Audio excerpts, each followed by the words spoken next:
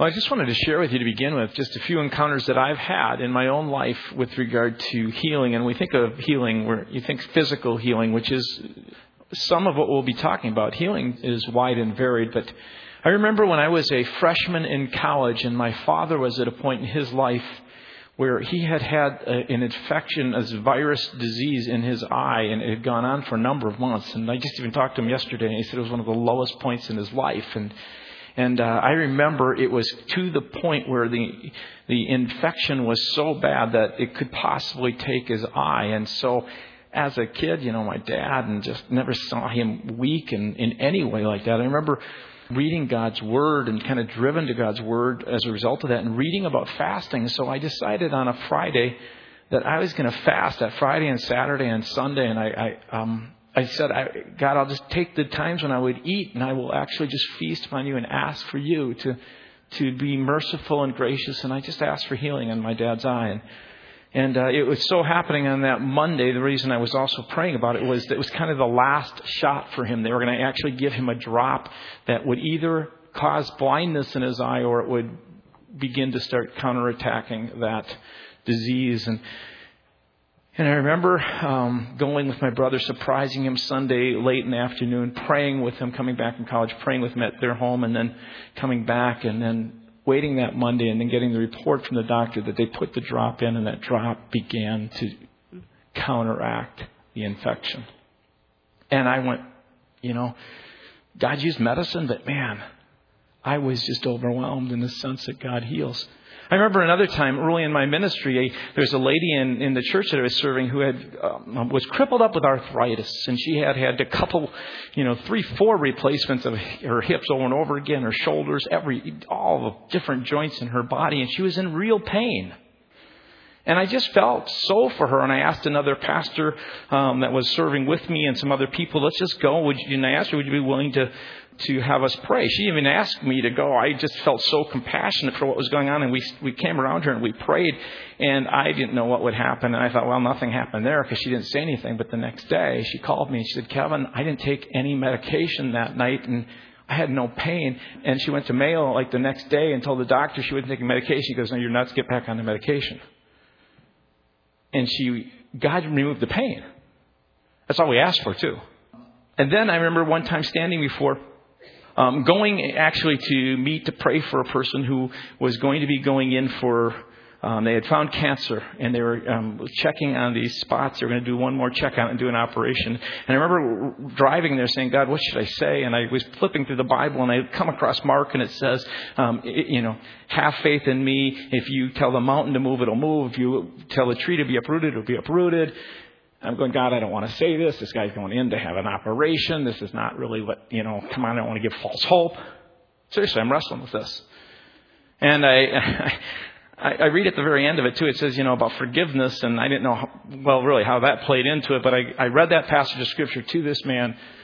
And as he read it, we got to that part of forgiveness. And I just felt prompted to ask him, have you forgiven? Is there people you haven't forgiven? He said, he started to cry. I mean, it was a tough, strong guy. He started crying. He said he hadn't forgiven his father. He forgave his father. He went into the place to get operated, and he didn't have the cancer. Those are just some experiences I've had. I've also prayed for people and asked God for healing, and it hasn't happened.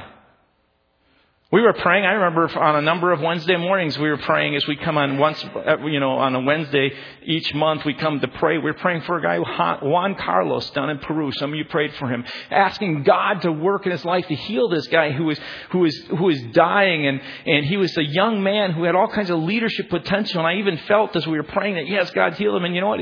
He passed away just a month or so ago. God, I don't get that.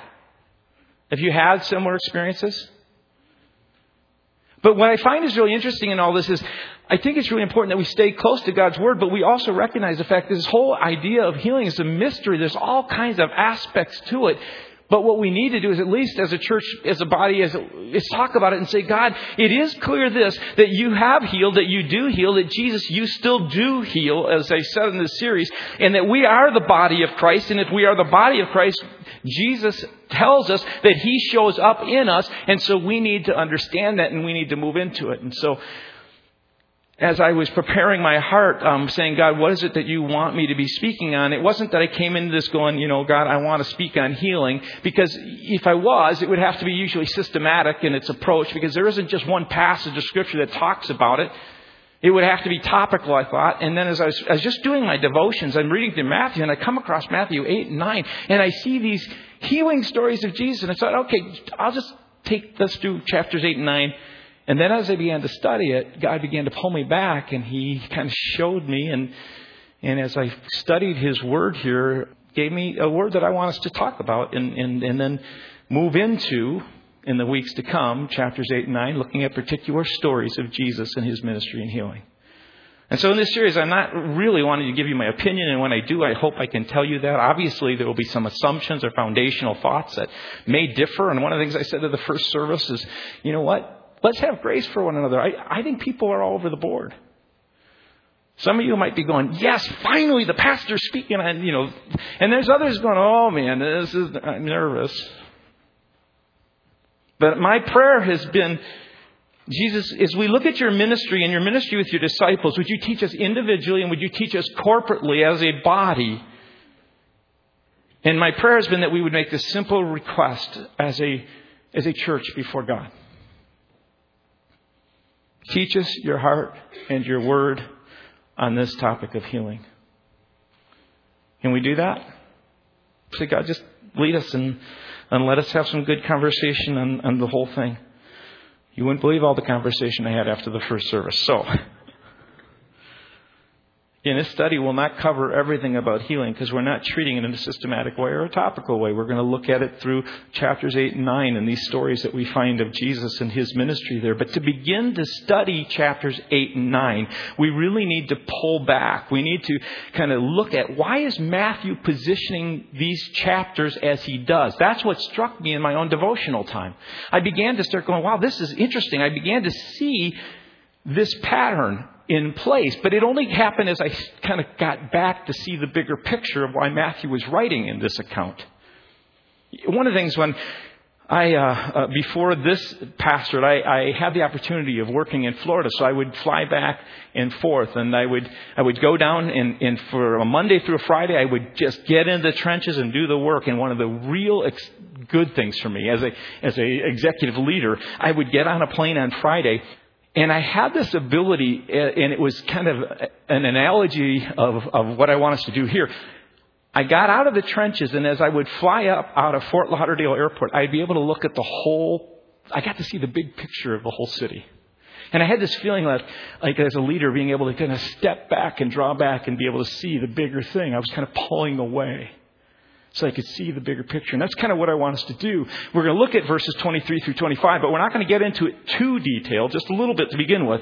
But then we're going to draw back and see why God has put, I think, through Matthew, these chapters the way He does. So here's the pattern of Jesus' life. And I think it's the pattern for every follower of Jesus. It is this: to declare, to demonstrate, and then do. We are to declare the good news of the kingdom. We are then to demonstrate the reality of the kingdom. And then we are to call others to do the same, declaring and demonstrating the kingdom reality. If you look at chapter 4, verses 23 through 25, you have to look at how Matthew got there. And he begins in chapter 1 and going through chapter 4. He starts by sharing and announcing the coming of the King Jesus.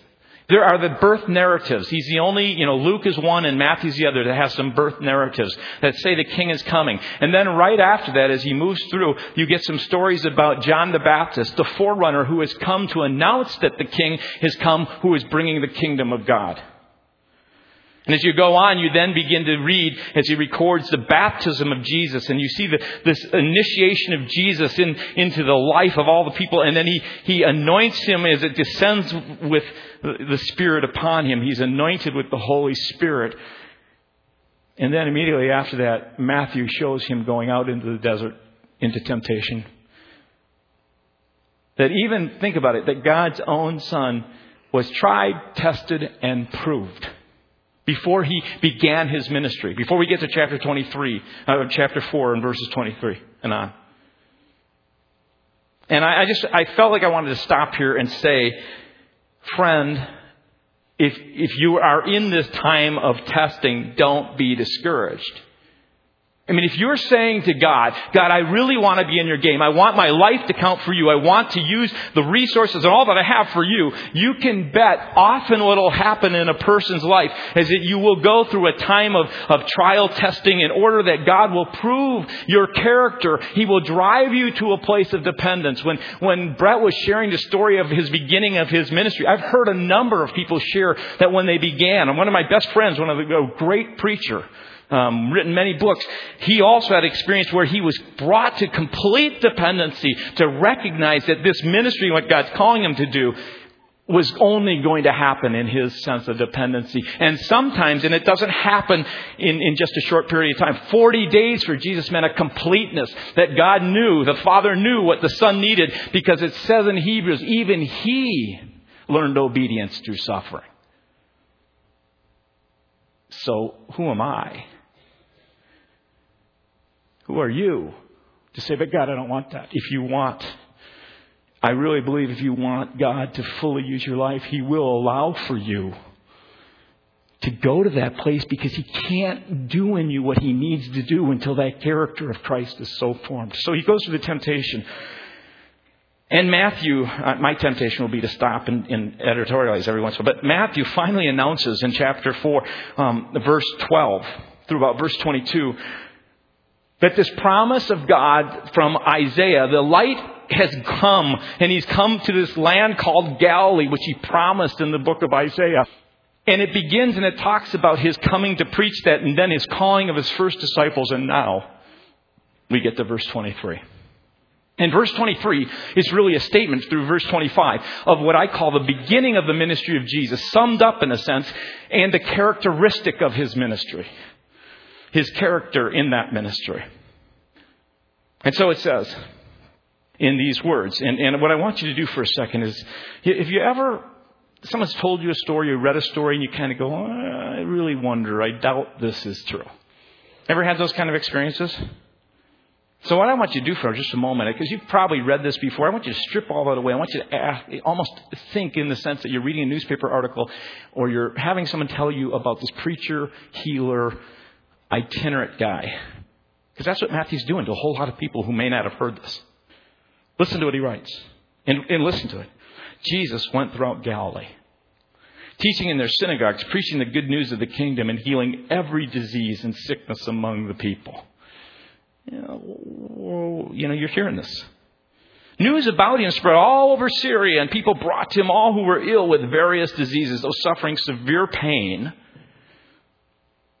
The demon possessed, or the Scripture really is demonized. It's the idea that, we get this idea that it's literal possession. It's this idea that our will can be fully possessed, or can be harassed and tormented, and people can have to be demonized in that sense.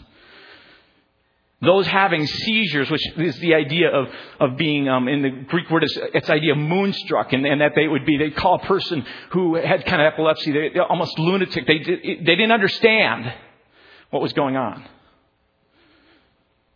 And the paralyzed, and Jesus healed them. And large crowds from Galilee, the Decapolis, and Jerusalem, Judea, and the region across the Jordan followed Him.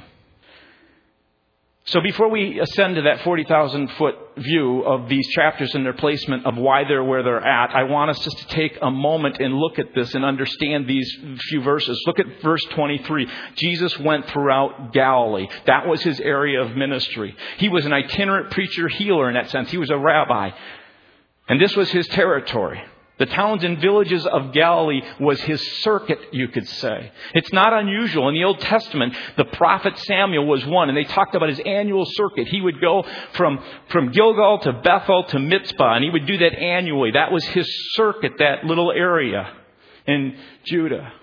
I was reading stories in the last year of like Abe Lincoln, and I have some stuff on John Adams. Do you know they were circuit judges or lawyers? You heard of that idea? They have a circuit. They would go from one town to another where people would wait for them to try their cases. So this idea of a circuit person is something you even see in pastors in the past. There's even some who still do it, where they'll go from town to town where they'll lead. Jesus' circuit was Galilee. Josephus, the Jewish Roman historian who wrote just one generation, this is within 40 years of the life of Christ, says this: Galilee had 204 cities and villages, each with no fewer than 15,000 persons. So if you just were to kind of say, if he got to every village and town, and he did 2 villages or towns a day at a rate of 1 per day, that's 3 months that would be required for all the visits in all the population centers in Galilee. And this would actually include Jesus not taking a day off, but teaching on the Sabbath within a synagogue. Well, we know that we read His Word and we read what the Gospel writers have said, that Jesus took time off. He took sometimes days away. And then often when he'd go to a place, he would stay several days. And after a while, some people would come to him and say, you got to plant your ministry here. And Jesus would say, no, I'm not to do that. I'm to go what? Preach to other towns. I'm to bring this news, declare this news, demonstrate this reality, and call other people to do the same wherever I go. And this really gives legs to Peter's words. Think about it. Peter is speaking to Cornelius, who's living up in a town near the Mediterranean, who is a man who's not a Jew, but a God-fearing person. He's coming to bring the news about Jesus. And Peter says to him, you'll recall, he's saying to these people, you will recall how God anointed Jesus of Nazareth. You've heard the stories. You've read the reports. You'll recall how God anointed Jesus of Nazareth with the Holy Spirit and power. And how he went around doing good and healing all those who were under the power of the devil because God was with him. So if you take into account Josephus' numbers, even on a conservative estimate, probably 3 million or so people came to Jesus. And if you include what Matthew says in verse 25, you can see that it was probably true that many or more. Large crowds from Galilee, the Decapolis, which was across the other side of the Lake of Galilee, from Jerusalem and Judea and that area down south and across the Jordan even followed him. News was spreading everywhere. And so as an itinerant circuit preacher healer, Jesus, I think this is interesting. He would have probably taught the same material again and again.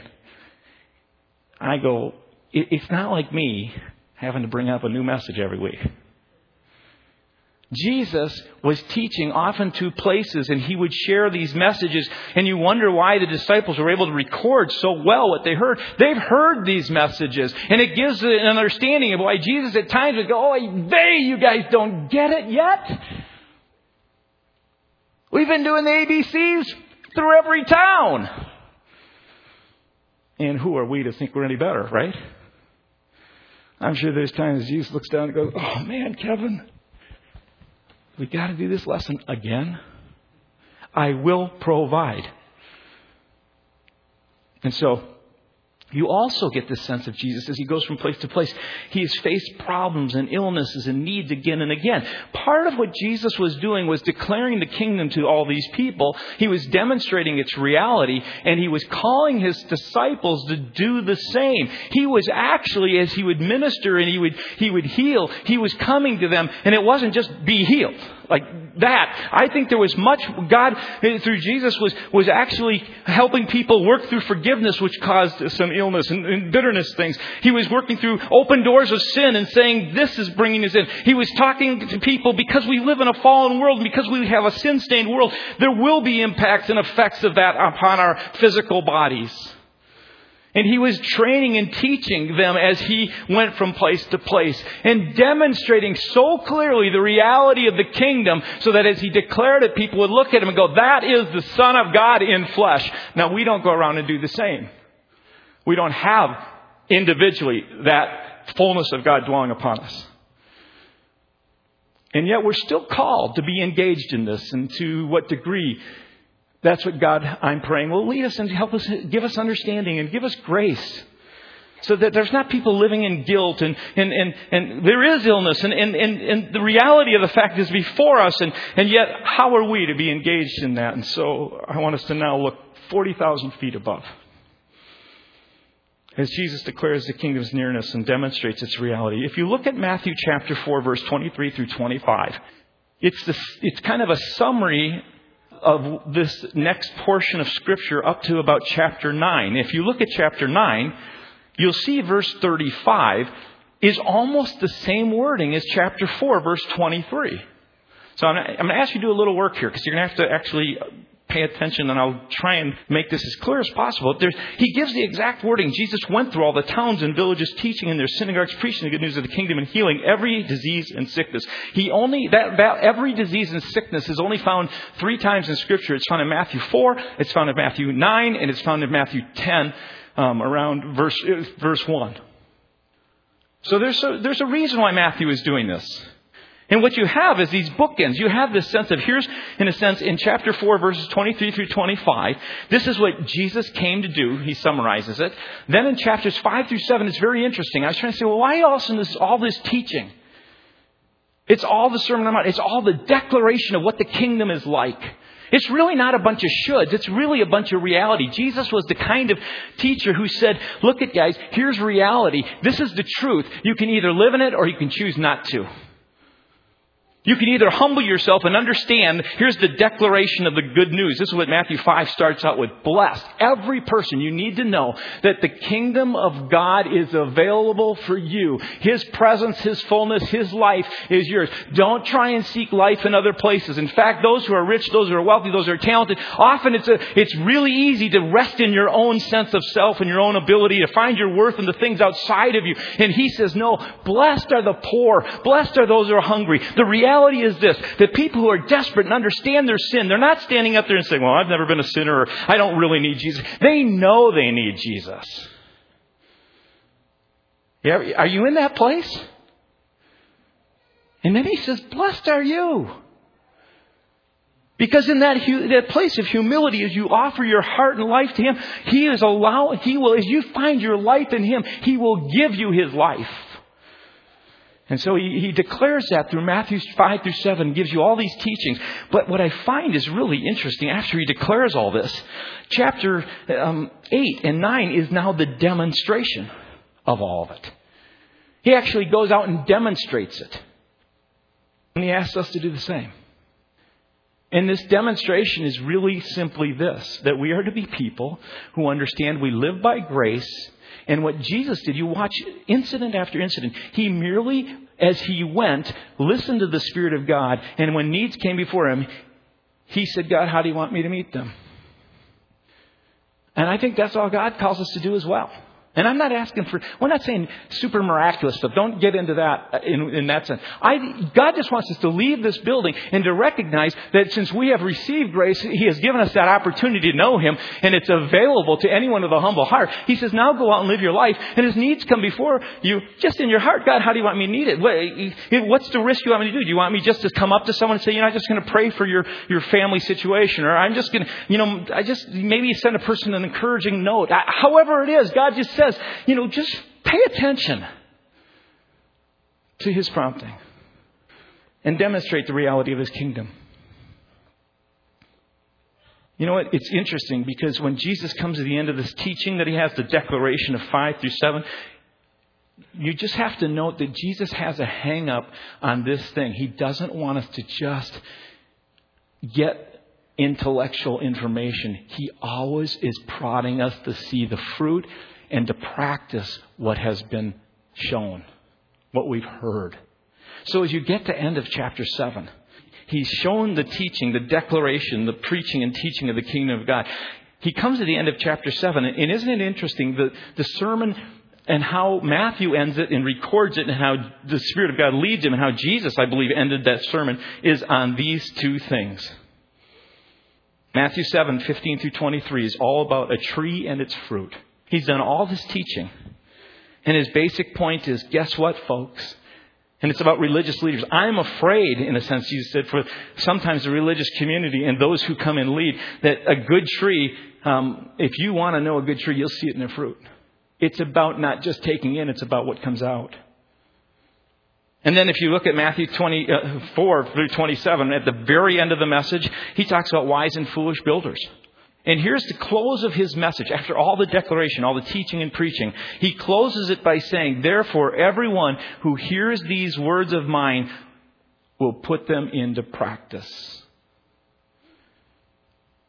Jesus is so concerned that we hear and do what the Spirit prompts us to do. He was never one to just preach, but he practiced what he preached. And so as you come to the end of Matthew, verse 28 through 29, here's the transition from this declaration, the teaching and preaching of the good news that he summed up in chapter 4. He now comes at the very end of chapter 7, and he says this: when Jesus had finished saying these things, the crowds were amazed at his teaching, because he taught as one with authority. And the word authority is the word author. You could almost say they were amazed because he taught as actually one who authored the words. When they listen to him, they go, this guy's just not talking about what's in his head. He's talking about what he's experienced, what he knows. What he's declaring matches up with what he's demonstrating. And he doesn't teach, as he says, like teachers of the lost of the people. So now you get to the end of chapter 7, and now we're going to spend a number of weeks in chapters 8 and 9, okay? But I want you to know that as he talks about the declaration, he moves into this, the whole comes into the demonstration of how you live out your life with regard to the needs of people around you. He then moves into this last part where he says, go do the same. Remember I said that in 23 he talks about, every sickness and disease, and he does the same thing in chapter 9. If you look at verse 36 or 35 right in there, it says the same summation. But listen to what he says after that. He talks about, Jesus says, I am compassionate. I look at them like sheep without a shepherd. They're harassed and helpless. And then he says, I want you guys, disciples, I want you to look. After these things have all happened, he says, I want you to look out and I want you to see the harvest is full. If you look out there, there's all kinds of opportunity, but there's few workers. And he says, so ask the Lord. This is how Matthew ends at chapter 9. And now look what happens in chapter 10. Declare, demonstrate. Now he goes to, now I want you to do the same. If you look at chapter 10, verse 1, he says, he called his 12 disciples to him and he gave them authority to drive out evil spirits and to heal every disease and sickness. And then catch these words, as you go. It reminds me of Matthew 28, 18 through 20, when Jesus says, go and make followers and teach and train them all that I've trained you. Which we have to ask, what does that mean? But he says, as you go, then preach the message. The kingdom of God, heaven is near. Heal the sick, raise the dead, cleanse those who have leprosy, drive out demons. Freely you've received them, freely give. Now, I want you to remember Jesus is a rabbi. It used to bother me. I'd read some translations of Scripture and they would come to him and say, good teacher, teacher. And I'd go, why do they call him teacher? He's the Son of God. He's God in flesh. But in their day, they understood that he was a rabbi. And a rabbi, what they would do is they would not want to just impart knowledge, intellectual truth. They didn't want to just get content in a person's brain. What they really wanted to see is that the person that they were training would not only get the content, but they would actually begin to do what he did. They would actually live like he lived. That's how you had a group of disciples who could go on and carry on what your ministry was. Now, parents, I think of it this way. You know when your kids get to that point when they want to drive, right? And you're kind of been talking with them and they got their license and they've proved they can actually drive. You are giving them the keys to the car for the first time. That's kind of a scary moment for most parents. And so I remember that and I think back and I go, now, I was aware that, my daughters could tell me where the brakes were. They could tell me the different speed limits. I mean, they were able to tell me about how you could fasten the seatbelts. They were, today you can tell your kids that texting is not just risky while you're driving. It's fatal. But how many would be thrilled if they could tell you all that, but they never did it? You see, that's exactly what's happening here. Jesus is in training, and this is what Matthew wants us to see, because as he comes to chapter 10, he now comes to this point in chapter 10, and Jesus says to you, here's the keys to the kingdom. I'm actually giving you the keys to the kingdom. And when you think about that, it helps you explain that Jesus wasn't just looking for people to get some intellectual knowledge. He was getting people to a place where they understood and saw what he did and did what he did. And that's why Luke records when the 72 go out, Jesus didn't just send out 12. He sent out 72. When they went out, they came back, and guess what? They were so excited. They were so thrilled because they had seen God work through their lives. And Jesus, before he gets too excited, he just stops them. He goes, guys, I'm really thrilled that you took the keys and you were able to drive this thing.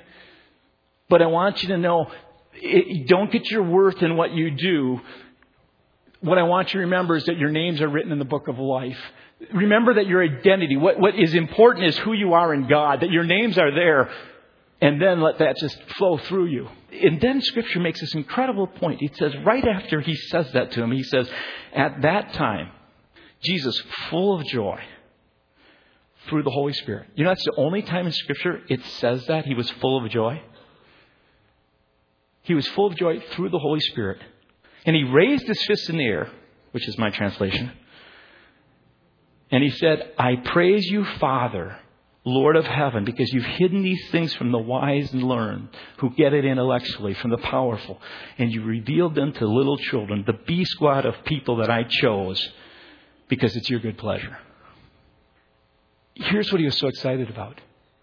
When they came back and they did what he was doing, he knew the ministry would be transferred.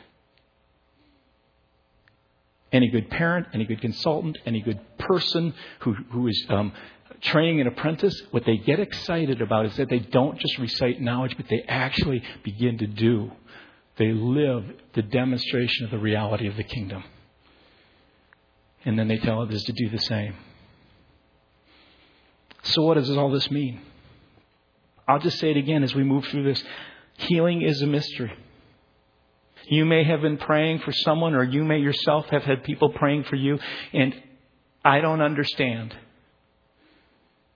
But I don't want us to move to a place of being afraid to still move out and say, God, we're going to pray. We're going to allow you to teach us what it means. We want to learn from you. We're going to look at your word and see. And to recognize that, you know what? We don't want to put God in a box in either way. We want to be a church that says, Jesus, you're here, and just lead us and teach us like you taught your disciples. We just want to know what it means and how to live more into that. What does that look like? And then I just want to say it's a ministry. There's a sense where God is calling us to say, like when people come for prayer, whether it's prayer for physical healing or emotional or relational, God calls us to be engaged in the ministry of allowing His Spirit to move into situations that are complex and allowing Him to deal with it. And we're going to continue to do that. We're going to continue to seek to learn what does that mean, even in this area of physical healing. So I've had a couple of challenges before myself as I've been praying through this, and that is this. Am I open? And as I ask these questions, I ask you to say the same thing to yourself. Am I open to how God, through His Holy Spirit, wants to work through me and others? Does my need force me to begin to ask this question? Does my need to be right get in the way of doing what is right?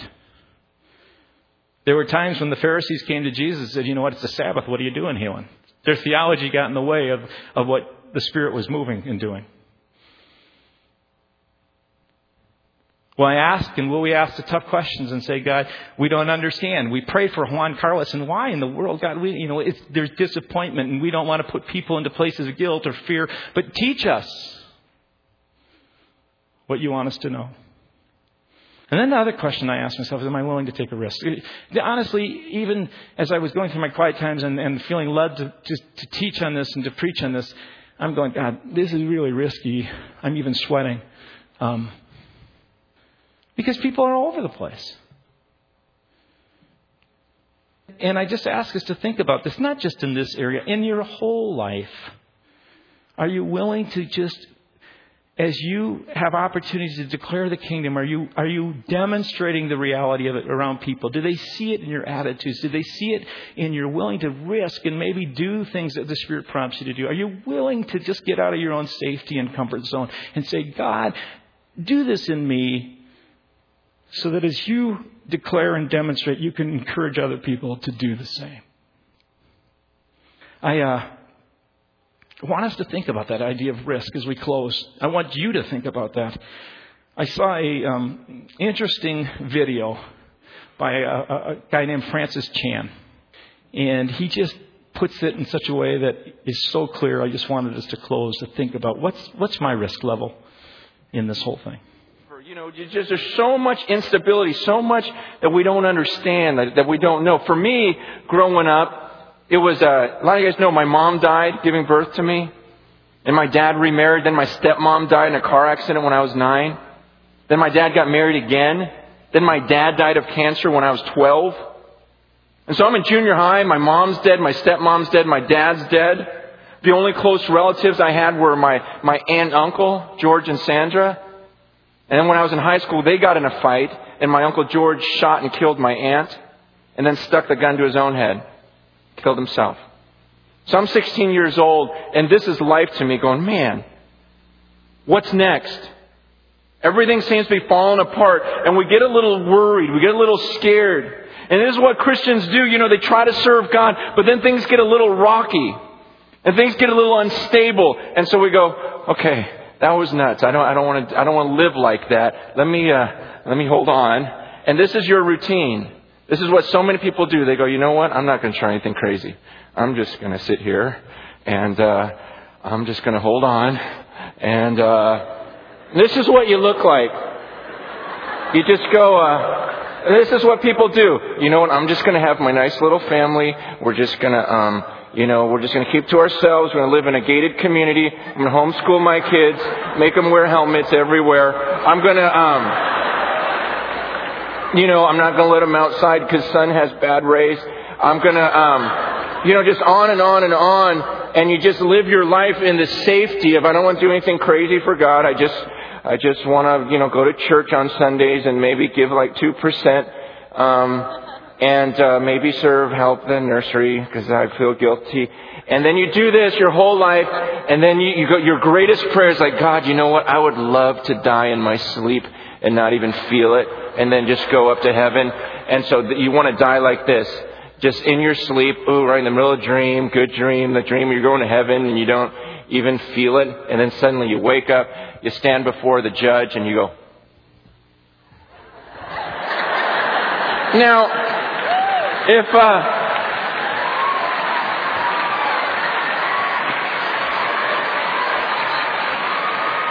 could you imagine watching the Olympics, and some girl does that, just gets up there, starts straddling the thing, and then steps off and goes, what is the judge supposed to do on the card? You see, and to me, I go, man, that's the routine that so many Christians are headed for. That's the routine, the boring, I do nothing crazy because I don't want to fall. That's the routine that they're going to live. And then one day it's going to be a shock because they're going to step off that balance beam and realize they're standing before the judge. They're standing before the judge and you think he's going to look at that routine and go, wow, well done. Well done. You lived the safest life possible. You didn't slip. You didn't fall. See, that's not the life that God's called us to. That's where the majority will head. But I don't want to go where the majority goes. I look at that and I go, sometimes I look at the church in America, I look at my own life, and I just go, is it about just trying to be safe and okay?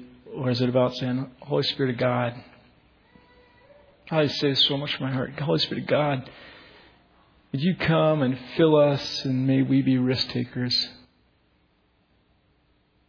Take care of my fear. I don't want to be afraid and not lead people in a land of promise, of more of what it means to be with you.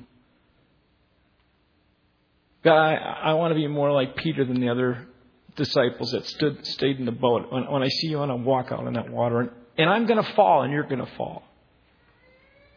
But we're going to be gracious and say, we're after the things God is after. And we're going to be a gracious community. And we're going to learn together. And we're going to walk together. And we're going to grow together. Because we've decided, like the disciples did, who did some really risky things to follow Jesus and not turn back. I'm going to ask you to stand and let's close as we sing this together.